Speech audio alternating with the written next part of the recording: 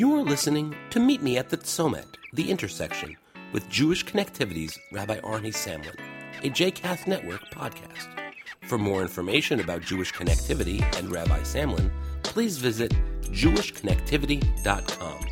For more information about other JCast Network podcasts and blogs, please visit jcastnetwork.org. Shalom, this is Rabbi Arnie Samlin welcoming you as we meet the Tzomet, the intersection between everyday life challenges and some of the Jewish texts and values that help us to meet them here at JCast Network. The holiday of Purim is just behind us, and we now look forward to the upcoming holiday of Pesach, Passover. Probably one of the best-known songs of the Seder is Dayenu. Every one of us knows, Die, Dayenu, Die, Dayenu, Die, Dayenu, Dayenu, Dayenu. But do we really think about what it means? The word Dayenu means it would have been enough for us. And yet, when we look at our lives, is anything we have really enough? So often, we look and say, I need more. I'd like to have more wealth. I'd like to have more goods. I'd like to have more love in my life. There's so much that we need, and the glass always seems to be half empty rather than half full so much of the time. The word die is an interesting word. It means enough or sufficient. There's even a rabbinic commentary that says one of God's names, Shaddai, actually means the God who is the provider, the one who makes everything that we have enough for us. When you think about Dayenu, most of the steps of the Dayenu song really wouldn't have been enough.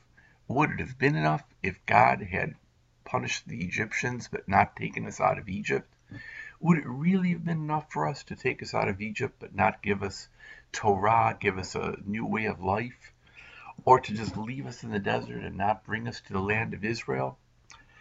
I think Dayenu is less of an actual concrete, every step would have been enough for us, and more an introduction to a way of thinking. A way of understanding that in our life we need to look at each step, at everything we have, as something that is somehow sufficient enough.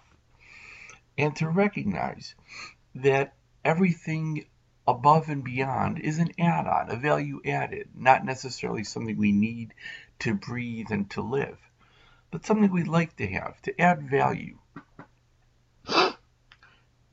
There is a rabbinic statement that Ezehu Chacham Hasamech Bechalko, who is happy, one who is satisfied with his lot.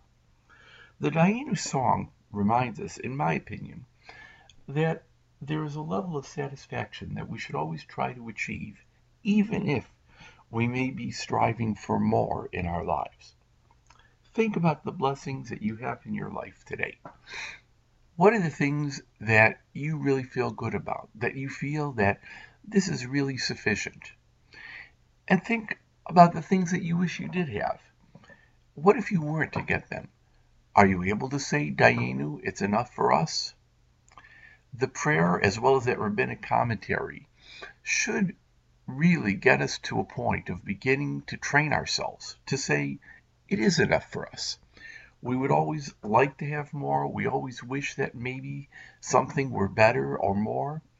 But ultimately, what we have now is something that's been provided by nature, by the universe, or by a God who says, I'm providing sufficient for you.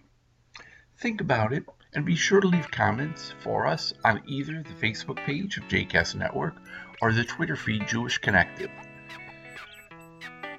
I hope that you always feel that the glass is half full, and that Dayenu, that what we have is enough, and that you're able to go out there with that and make great things happen in your life and in the world. Until the next time, this is Rabbi Arnie Samlin. Shalom.